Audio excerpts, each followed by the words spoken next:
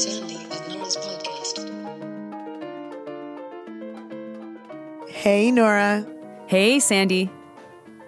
How are you? I'm coming to you from a nice, what feels like a fall day in Toronto. Mm-hmm. Do you have an apple in your hand? Like a metaphorical apple, or like a piece of technology apple, or like a fruit apple? No, a fucking apple. No, man. I don't like apples. Do you not remember this? Are you in the about me? Garden of Eden? I don't like apples. Oh. I actually have no recollection. I don't like of apples that. unless they're in pie. Okay, well, I mean, for me, the most perfect fall day has to have an apple in my hand. So, okay, doesn't work, but that sounds so nice. It is nice. It is nice. And listeners who listened last week will know that I have been here for the Toronto Film Festival, which was just such a great, beautiful experience. Shout out to all of you that I met this week who admitted to me that you were Sandy and Nora fans. We have quite a few fans in the industry, Nora. Quite a few fans, people who are looking out. Well, me, the big fan of film that I am, I'm so excited to hear that. Nora hates film. Anyway. But I love people in film. I love fans good. of Sandy Nora, regardless of what they do for a living. Oh, good. I'm glad that that's your baseline. You know. How are you doing? You know what? So you were walking red carpets and meeting Sandy Nora fans and doing your thing for your creative endeavors. And I was sitting in a hotel lobby, the Hilton, which is a nice hotel, buying $6 coffees and trying to not get kicked out as I covered the conservative convention. You know, I did listen to the news, the daily news this week, so I did hear this. And I admit, I am so disappointed because I recall back in the day when this was something that the two of us would try to do together, that the conservatives would let us into the convention. The liberals never did because for whatever reason, this is how politics works in this country, folks. The liberals never did let us into the convention, but the conservatives did. There was a way that they were like, you know, they weren't trying to hide their ugly politics. They were like, yeah, come through, see it, you know? And enjoy it. I was disappointed. Yeah, I was disappointed to hear that they've turned this way. Like, this is what they're doing now. It's like, come on. And how dumb. It's ridiculous. Yeah. It sucks. I mean, I have a new enemy in the director of communications. This woman is the kind of person that when you talk to them, you just see kind of like a blank cardboard box, which makes sense because she got famous online because Trudeau announced that he was, I don't know, banning single-use plastics. And then she made a video of herself like dumping a bunch of water out of a cardboard box on her head as she tried to drink from it. I don't know if you ever saw this video. She's now the director of communications. Her name's Sarah Fisher. You know, big old fuck you to her. And yeah, it sucked. It sucked. I mean, it's like, it sucks being tailed by security. It sucks being surveyed. It sucks talking to delegates about how the mainstream media is all biased and we need real freedom of speech. And I'm like, yeah, but your party wouldn't let me in. And they're all like, what? We wouldn't? That's so bad. And it's like, fuck, you know, it sucked. So I you know, it's been more than a week. I'm recovering from it. I wrote a bunch of stuff. People should check it out. But, yeah, I want to know what I did in my past life to have created the life that I have now. Cause it's kind of like, that sucked. Yeah, that does suck. I'm sorry. And do you think it was useful at all for anything to go and to try to speak to people? Did you get to speak to some delegates at least? Oh, yeah. Talked to a lot of delegates. I got myself into an Equal Voice social, an Equal Voice hospitality suite, which was interesting because the ratio of women to men was 15-1. I know. I did hear you say that on the podcast. Very interesting. Yeah. Yeah. Or men to women, I should say. I mean, there's more men than women, Equal Voice. And I also did get some wine from the Campaign Life Coalition. So that's the folks that run those really horrifying anti-choice events at Parliament Hill each year. I met the woman who's in charge of that and met their president. And the three of us had some interesting religious conversations. So there were certainly some moments. I got to see some people that I haven't seen in a long time. There were some moments that were not like downright horrifying, but yeah, you know, it's certainly, you know, what's coming in this country and you know that journalists are not equipped to cover it. That's pretty clear to me. It was very much like, here's what's on offer from the Conservative Party, and the journalists just regurgitated it and there wasn't much critical coverage. And so that's you know, it's one thing to be theoretical about it, but when you're witnessing it right directly, it's like, oh man, it's not good. It's not good. Very not good. And I think that should be our topic today, federal politics. But before we get there, I'm certain we have some people to thank and some announcements to make. We so do. Okay, so first on the thank yous. Thank you so much to everybody that donated for the first time or changed their donations. Especially thank you to John, Tamara, Rosalind, Andrea, Doug, and Joe. You folks are awesome. We need that support, so we love it. And thank you. Thank you all so much. And of course, if you have been listening, you know that we have a live show coming up in the second weekend of October in Toronto. Yes. So I will be back in my city. And the tickets for that are now live. You can get those tickets. Yeah. Where can they get the tickets, Nora? You can get your tickets from a website that is based in Quebec called thepointofsale.com. Thepointofsale.com, all one word. Just search Sandy and Nora. Because it's a Quebec site, there's not tons of Toronto events, so it should be pretty easy to find if you just search Sandy and Nora or even look at the Toronto events. And tickets have been selling, so don't wait. Get your tickets. Sandy, I said there was a special musical guest, and this is part of why the tickets are priced the way that they are. We want to make sure that we're paying him. He's coming in from Berlin for the event. People get to actually see live the music to the show. That is so cool. That is so cool. I'm really excited for that myself. I feel like I'm going to be a guest at my own event. So that is John Camille Farrar. He is originally from Brampton, but is now a global traveling piano player, and his music is amazing. So you will not be disappointed. We have 2 hours at this venue. So recognizing that, you know, we might not get to all the questions because most of our live shows have been going on to like almost 4 hours. Folks, it's a little too long for us. Sandy, what do you think about us having an after party? I'm down with after parties. I'm into after parties. I like after parties. Now, I didn't go to a single after party this week because I'm tired as hell, but I'm into after parties. So I think we should make it happen. Let's make an after party happen. Okay, so that's awesome. So the show is at 4:00. Sorry to everybody who's going to be at the NDP convention. We did not schedule it at the same time on purpose. We are actually in Toronto for something else. This is why it's working out for us. You know what? Just skip it. Skip the plenary. You'll miss 2 hours. Who cares? It's going to be funner at Sandy Nora. Bring the friends who you know need to hear the episodes. I'm always blown away by live shows because there's always people who've never heard of Sandy Nora at all, and they go for the first time because someone dragged them along, and they're like, this is amazing. So bring the people who you know need to hear the good news. And because the event is at 4:00 on a Saturday, we will have an after party. It will be close by the Review Cinema, which is where the event is. More details on coming on that later, but I am in discussions with a couple of bars to see where we can go and get supper and just hang out after at an after party. And I think those are all the announcements. Do you have anything else? Just one small thing. Some of you have followed up on our offer to help support student organizing. We see you. We will convene on that and figure out the best way to support all of your asks. Thanks so much for following up. For those of you who are reaching out about that student organizing, yes, we can help, and we will figure that out. Yeah.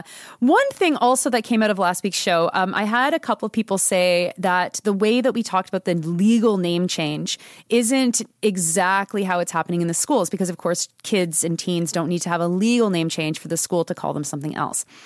And I think that that's a really interesting point. I mean, it was raised to me as like, oh, Nora, you know, you got this wrong. It's actually this.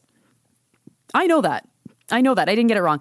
I think what we are missing in this conversation is that those of us who are in the world of maybe education, or we're in activist spaces where we are thinking about these issues and dealing with these issues all the time, I think we forget that there's a whole bunch of people who have no contact with this space at all. And when, you know, Angus Reid does polling, they're not asking folks that work in these spaces. They're not even asking parents. They're certainly not targeting parents with school-aged children, right? It is like fully average people. And I think that we have to do what we can to sometimes step outside of the bounds of the conversation that have been placed around it and say to ourselves, like, what does this look like for someone who has literally no contact in this situation with kids or the school system or trans people? You know, like there's a lot of totally ignorant people for a lot of reasons. And I think that sometimes we assume that people are willfully ignorant. Of course, there are willfully ignorant people out there. But that's not everybody. And one of the things that I did realize at the Conservative Convention was that talking to people about these issues is so important. And I'm not saying that the person doing all of the activism already is also the person that needs to go and waste their time or spend their time or burn through their energy talking to conservatives about these issues. But in doing the interviews that we did with the Maple and the Breach, we asked everybody about what they thought about the trans-related motions that passed. There's 2 transphobic motions that passed. And I thought that the responses were really interesting because there were... Of course, there were some people, they were not the majority, but there were some people who were ragingly transphobic. Most people said that this was not an issue that they had either thought about or that they were voting on knowing anything about. And of course, the voting results were quite high. So it shows that they were probably swayed towards voting in favor of these transphobic motions. And then there were people who were like, this is bullshit. I organize drag events. I'm so opposed to this. And I'm so sad about what my party has turned into. We have to organize people and we have to meet people where they're at. And that kind of thing is really difficult because we really are so siloed in society. And I just want to make people kind of think about that. Think about the ways that we don't interact with other people around us because our lives are so siloed. And not saying you have to get unsiloed. Maybe you've created a life for very, very important reasons that you are not in contact with these people. But those people exist. And if we're trying to change opinions and we're trying to change politics, we activists who have the energy to do this have to figure out how to get out of those silos that are often imposed on us. And I think that that's a perfect segue into federal politics because, look, if we don't do that sort of stuff, and maybe if we do, I just honestly, I'm going to be real honest. Today, there was an announcement from the federal government. There was an announcement from the Trudeau government that in order to address the housing crisis in Canada, they were going to remove the requirement to pay GST from developers of new rental units. Amazing. Life-changing. That's fixing everything. And I was like, okay, so 100% the Conservatives are going to win. I don't know what the hell is going on with the Liberal strategy, but I don't know how they think that.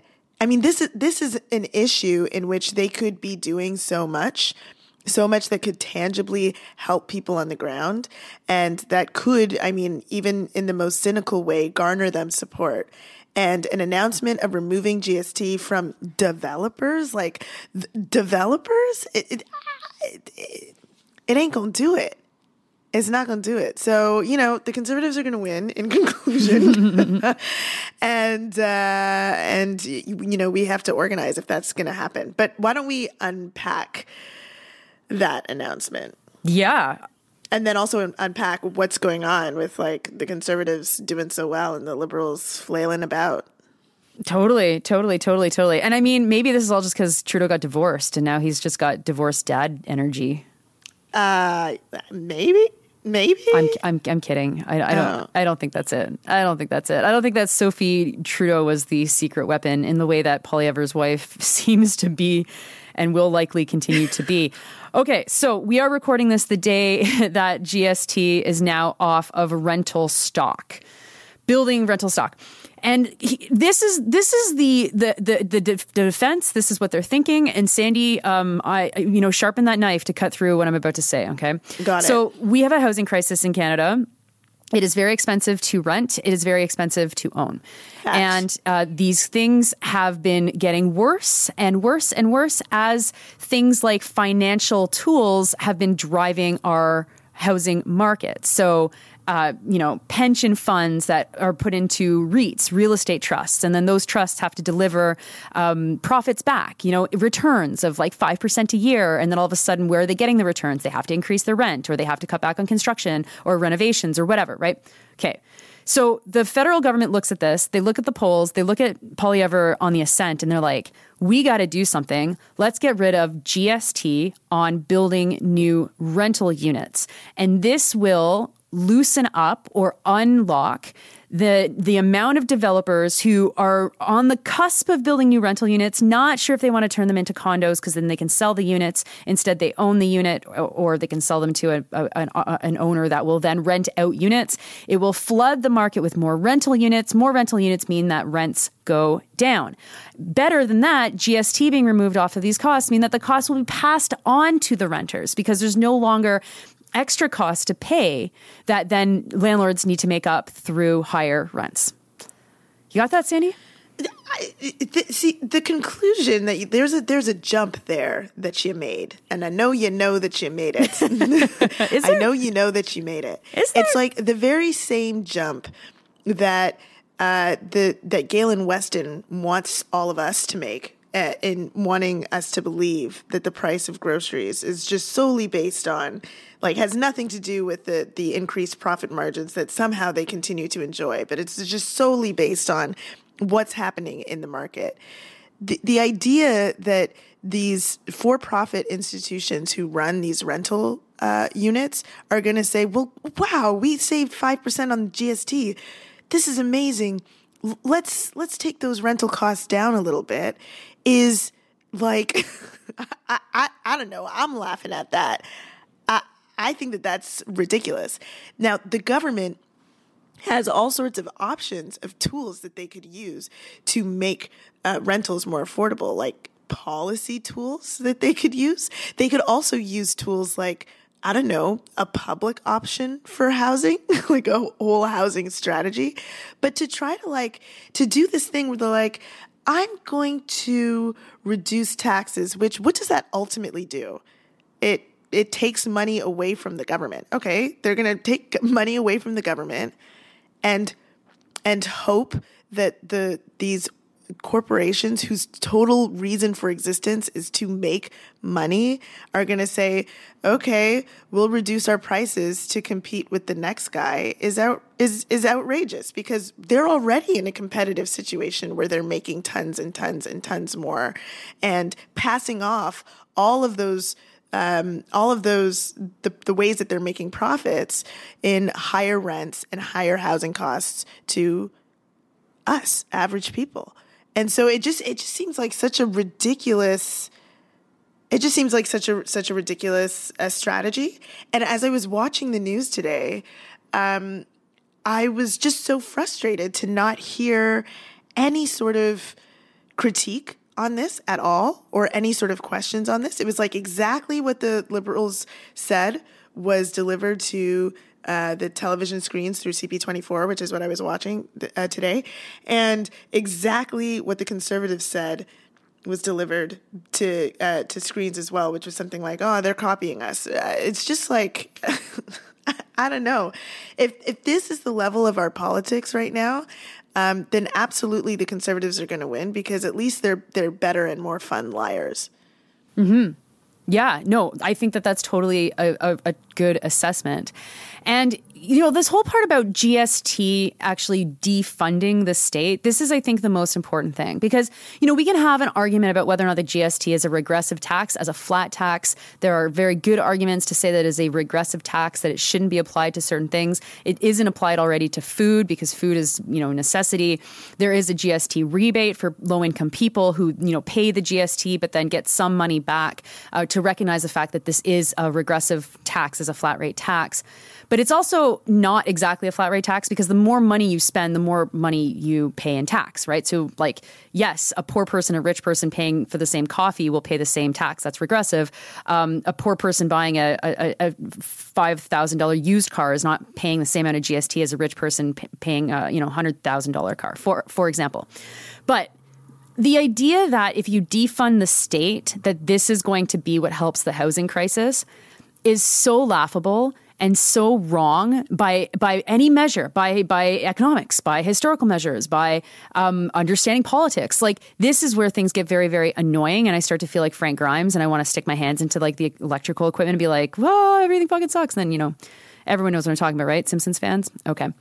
And you feel like nothing makes any sense, because everyone is, all the journalists are like, oh yeah, of course the monies can be passed on to renters. Of course it will. And it's like, sorry, once those units are built, what is stopping? Which, like, even just as an interjection, which is like, once those buildings are built, this is an issue right now, and this is only Someday. for new rental buildings being built. So, okay, continue. Right. So once the units are built, we have, let's say there's 5,000 new rental units injected into the market in the city of Toronto, right? For argument's sake. What is stopping the owners of those rental units from jacking the rents? Nothing. What is stopping the owners of the rental units from not passing on the savings that they made when they first built it? Well, actually, the owners are probably no longer the developers. They didn't save anything. They're going to go with whatever the rents are. There's no rent control. There's no other interventions in the market to make sure that the rents actually go down. What's stopping the owners from turning them all into Airbnbs and not actually renting them out? Nothing. So on that side, there's no good news. On the side of the people who rent in this country already and have a place to live, there's literally no good news. This doesn't do fuck all for you. Unless you believe in the fake laws of supply and demand, and as if there's never any greed in flooding the market with more supply, and then still the owners figure out how to get more money out of it because of greed, right? And if you're defunding the state, you're taking away money from the federal government to do the most fundamental thing that they do need to do, which is build public housing. Like, this is the basis of the problem right now, which is that the federal government has not built public housing. Provinces have stopped building public housing for decades. And if you don't have public housing in your rental housing mix, of course you're going to have a crisis within rental housing because the rents become too high for low-income people to rent from. And so what options they have? They have nothing, which is why we're seeing people living on streets and in tents and in parks and tent cities proliferating everywhere because there's not enough low-income rental units, and they have an impact in the market to then help draw down other privately rented out units because all of a sudden people can get a one-bedroom apartment for cheaper than if it was not in a public unit. But there's no discussion on public housing. If you exit the left in this country, if you exit the housing activists, the housing academics, anybody that knows anything about this and that cares about people having a place to live, no one is actually seriously suggesting public housing as being one of the most important interventions into the housing market that we need right now.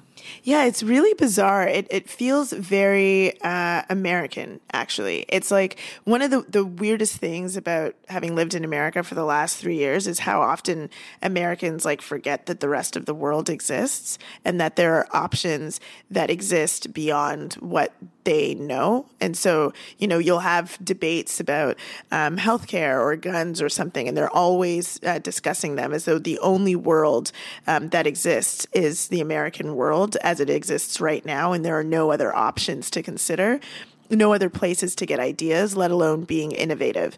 And it feels as though like that is happening in Canadian politics. It's like there's a world of places outside of Canada, the US, that have robust public housing options, and that doesn't even become a part of the conversation, let alone any sort of innovation that we could try to try to solve this problem. Instead, we have somehow succumbed to the idea that the responsibility of solving the housing crisis is like just a little bit policy and a lot bit relying on all of these corporations, these developers, which they're never going to solve the problem.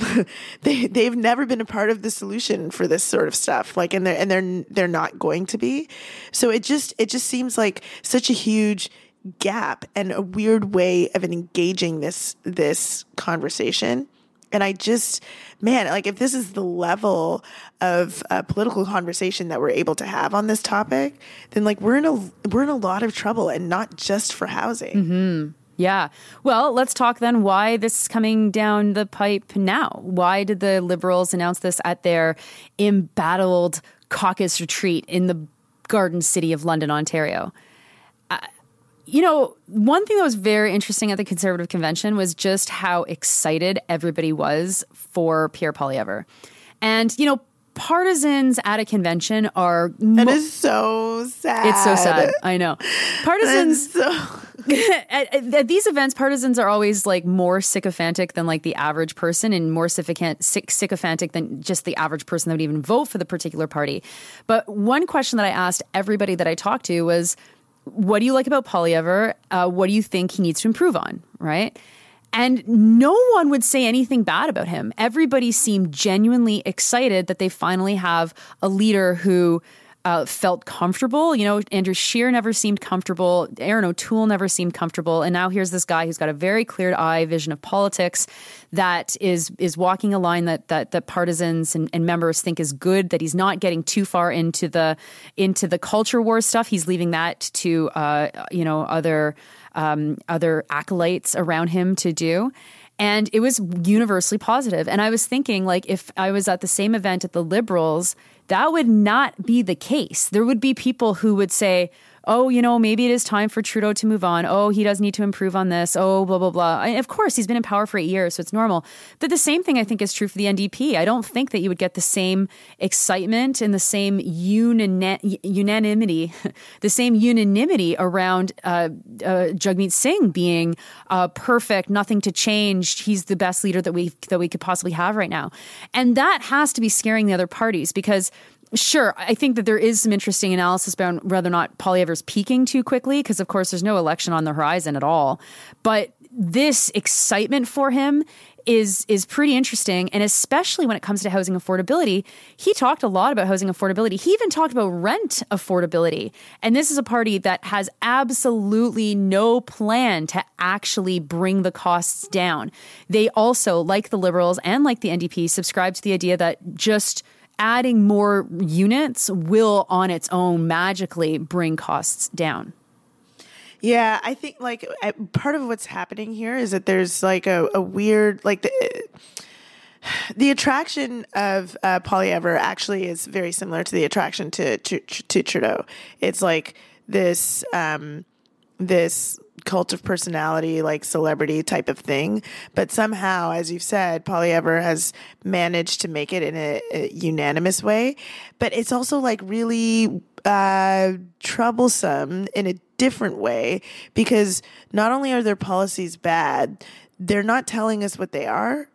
In most cases, they're just saying things like it's just become like the campaign in the time of the internet, right? It's like the memeable type of campaign where it's like, Poilievre will say things that is, snarky to Trudeau, and will say things about things that they don't like rents are too high, housing's too high, like, okay, what are you going to do?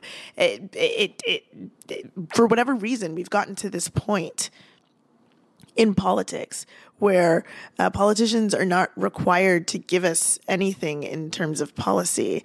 And so this is going to lead us down a path. If we don't combat that, if we don't organize to force journalists and to force these politicians to respond to like real questions about what they're going to do, like we should be able to say, I actually don't care what you don't like. It's really great that you don't like the same things that I don't like unaffordability. Cool. Who's the person out there saying I love unaffordability? Not a single human is saying that. Like, it's great that you don't like the same things that I like. That is not what you're here for, though. You're not here to tell me what you don't like. You're here to tell me what the policies are that you're going to use to fix it. And if the Liberals are going to be doling out ridiculous policy like this, that the Conservatives, like giving the Conservatives like a fucking cherry on top of, the shit sandwich of their reign over the last little bit, of being able to attack them without having to actually deliver any policies to us to consider, that is going to be enough in the way that politics is done now in the internet age. That is going to be enough to give them the win in the next election. Of course, because this is a policy that's right out of the playbook of the Conservative Party. Like, there's no There's nothing about this policy that makes it a liberal policy. And this is actually one of the big crises of political moment right now, is that we have convergence among all three parties. We have convergence on housing. If you look at the housing policies, they're very, very, very similar, sometimes referencing the exact same documents and therefore saying that they'll build the exact same number of units because, these experts said we need X number of units. And so all three parties are saying the same thing. We have, the NDP that's long talked about removing HST or GST off of different necessities of life as a solution to affordability, which it is not. And so now all of a sudden, here's an announcement that could have come from the NDP, and the anti-tax narrative of the Conservatives, which is their primary message right now. It's a gift to them because the Liberals are doing something that the Conservatives can claim that they forced them to do. At the same time, you have the NDP propping the Liberals up. So I imagine that people are listening to this being like, we seem kind of fucked. Like, what is what is our option if all three of the national political parties have converged so closely that we can't even point to the NDP and say, well, we need an NDP government because they're going to bring in rent control all across Canada, or they're going to actually build public housing, or, I don't know, they're propping up the Liberals. Maybe they'll actually use propping up the Liberals to force them to build public housing. Because let's not fucking forget that the NDP could bring down the Liberals at any time. At any time. The Liberals right now, anytime. And the Liberals right now are so vulnerable that they absolutely do not want to go to an election. And they actually have their fucking nuts in a vice and could be like, guys, you don't want an election right now. You need time if you're going to rebuild fucking Trudeau's brand, or if you're going to sub in a Dominic LeBlanc or a Chrystia Freeland or whoever the fuck into this role. You will do this, or we're going to bring you down. And the Liberals know that the NDP don't actually have anyone's nuts in a vice. And they're like, yeah, you guys are a joke. And so we have to think about it from this perspective, that the NDP has a lot of power right now.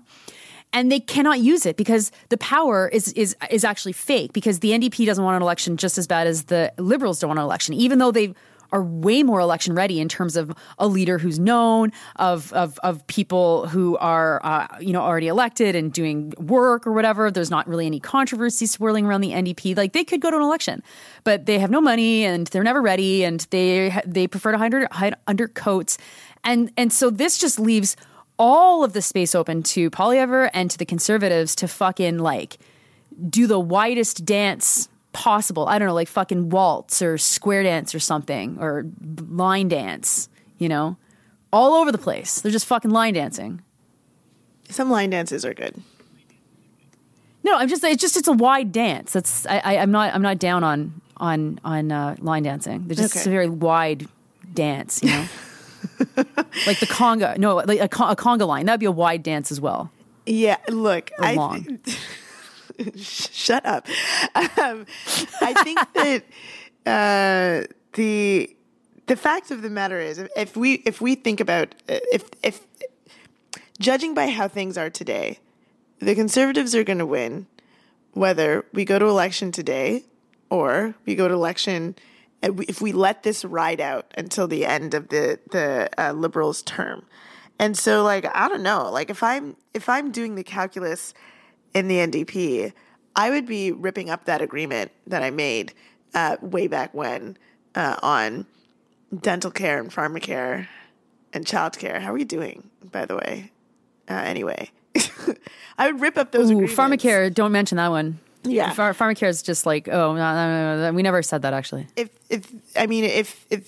this is the place that we're at, then if I'm the NDP, I would be doing a calculus where I'm like, well, fuck that old agreement, and at least let's get some points in by trying to have some serious principled fucking response to this bullshit policies that are going on right now, because it just seems so divorced from the ground. People are struggling. People are seriously struggling right now. And you're telling me that the best that we can offer is like in a world where people can't afford their homes, can't afford food, everything's burning down to the ground. The best that we can offer is 5% less taxes for developers. And on a day like today, what the fuck is going on? It just feels why would you want to hold steady to an agreement that you made when you could be the people who are out there making fun of this. Like it is absolutely laughable. It's absolutely laughable. This is not a strategy. It is not responsive to the many crises that are facing people across Canada today. It's not responsive in any way. And I just like I have said before, like I'm so sick and tired of like the Canadianness of all of this. It's like, we must accept, we must be polite and blah, blah, blah. Like this is like outrageous. Like they are spitting in our faces at this point. And I just don't understand why no one seems to want to engage the conversation in that way. Well, okay, so then why doesn't anyone want to engage the conversation that way? Like you mentioned how journalists were pretty much uniformly uncritical of this announcement. Let's be honest, like there is a liberal bias in Canada's media establishment. There hasn't always been a liberal bias. I'm not exactly sure what it was that forced the polls such that journalists by and large are going to be liberal now, whether small L or like literal big L liberals. And I think that a lot of liberals, I think a lot of journalists are very worried about Pierre Poilievre, and they know that it's going to be harder to cover him, and they know that it's going to be a country that is more cruel and bad, and things will be bad, and that there's a lot of relief among the journalist class to see the liberals actually say something that might actually boost their popularity. And that, I mean, there's not really anywhere to have that conversation in Canada because the far right has just so properly captured the discussion on bias of journalists in this country. And everybody's biased. I mean, this isn't being pejorative. I just certainly my experience with the mainstream journalism class in this country is that a lot of them certainly do vote liberal. And I think that giving Sean Fraser, the Minister of Housing, who tried to pivot and talk about how this was all about international students and maybe they can just fix it by putting on an international student cap, now has given them something to be able to go, whew, okay, well, man, liberals are still in this game. It's going to be rocky, but let's see how this goes. I think that is actually what's going on. And, how we get ourselves out of that is, classic organizing, building the left, blah, blah, blah. But we don't analyze enough how much the filter of what is happening coming through mainstream journalists impacts what we even think about some of these issues. Well, yeah, and not to make this all about you, but let's bring it back then to what you said at the beginning, right? Like if you're having trouble getting into the Conservative Convention, it's just, I can't remember if we said this on air or if it was in the 2 seconds that we were talking before we turned on the recording, but there wasn't a lot of solidarity from folks trying to support you in getting in there too. Look, if there's like a sort of norm of how journalists are going to be questioning or covering these issues at the federal level, and if you're a journalist who's listening who's like, yeah, but you don't understand, it's too difficult, I don't know how to do this. Like the best thing that you could do is have someone like Nora in the room with you because she doesn't have a producer who's going to be trying to dampen the way that she's covering these issues. Like it is really of crucial importance to be able to have journalists from independent media who are more radical to be in the room, who have a sort of analysis that's based on some sort of principles, to be in the room and asking these questions because it forces the mainstream media to also be better. Like the mainstream media at this point in time, when they're being so gutted, cannot afford to ignore or avoid the independent and radical media in this country because, quite frankly, they are going to be a part of making them better. Mm-hmm. Yeah, like when I was in the press gallery for the last NDP convention and one of the journalists was like, oh, they're singing I've Been Working on the Railroad when Solidarity Forever broke out. It was it's helpful for someone to know what the fuck Solidarity Forever is.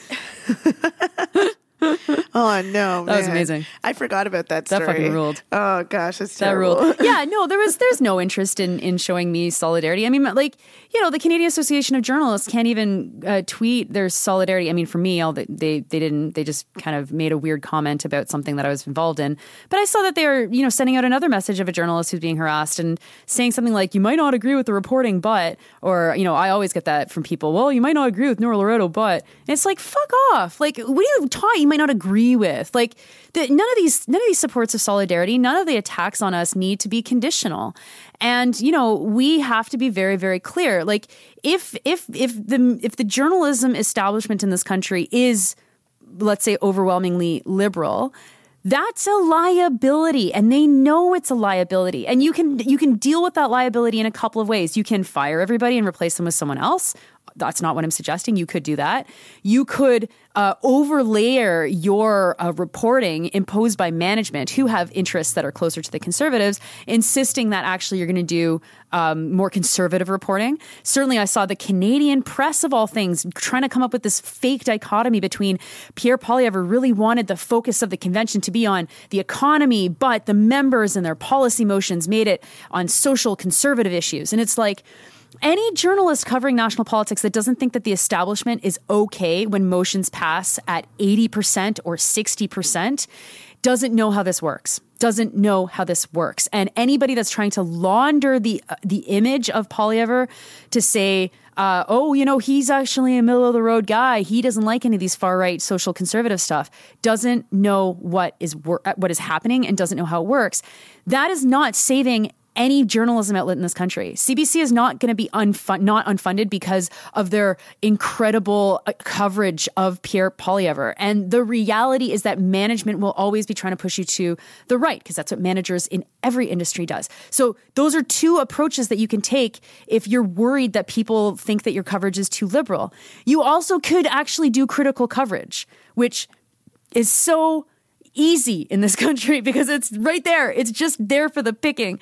And some of us do it. And you're seeing it on full display, mainstream media and alternative media alike in Ontario related to the Greenbelt. But what makes the Greenbelt issue different than anything else? It's because there is a 70-year consensus of the people of Ontario to not touch the Greenbelt, and it crosses all partisan lines. And so all of a sudden, it's actually good for business in journalism to unleash their journalists to do the work that they want to do and to stick it to Doug Ford. That's the only reason why the Greenbelt is getting the treatment that it's getting.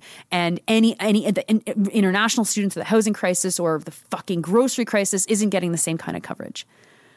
Oh yeah, but it's interesting. It's interesting to think about this coverage of the Greenbelt that's happening right now today, in concert with how Doug Ford was covered at the beginning of his term, before COVID, and then also during COVID. Like, you know, the exact thing that you're just talking about right now was what was going on, where you know, journalists who again typically fall somewhere in the liberal range were sort of falling over themselves to portray Doug Ford as likable, as competent, as like, you know, we thought he would be like this sort of joke of a guy, like helping out his buddies, but that's not what turned out to happen. Like, that's how the journalists were discussing Doug Ford at the beginning of his term for like basically being basic. For being basic, he was like being so lauded, and it was absolutely ridiculous. And I think I remember us totally ranting about it on this podcast. Well, now look at the, you know, like the result of that sort of thing today. Like it looks outrageous. It's hilarious. Like all of that shit that's going on with the Greenbelt, that sort of stuff has been going. It didn't just happen yesterday. It's been going on. It's like, how did you miss it? Like, where was this reporting before? Why wasn't this the type of reporting that you were doing on this government previously? Because you could have been doing that before. Well, because these are difficult issues and they're complicated, and, you know, we can't upset too many people. Are they? Yeah. Yeah. You know it is. So now here we are. I mean, we're stuck between a rock, the Liberal Party of Canada, that rock being propped up by the NDP, and a hard place, which is the Conservatives. And maybe this is where we should wrap up. I mean, I imagine people are feeling some level of despair. Well, at the very least, frustration. I don't know. The thing is, like, and you should be frustrated, and maybe you feel like there's nothing that you can do. But here's the thing, like the Liberals have announced this because they are forced to announce something because they have to respond to what people are frustrated about. They have to respond to people talking about life being unaffordable, and a lot of that unaffordability coming from not being able to afford where they fucking live. They are forced to respond to that. You can always force people to respond to you. You can always do it.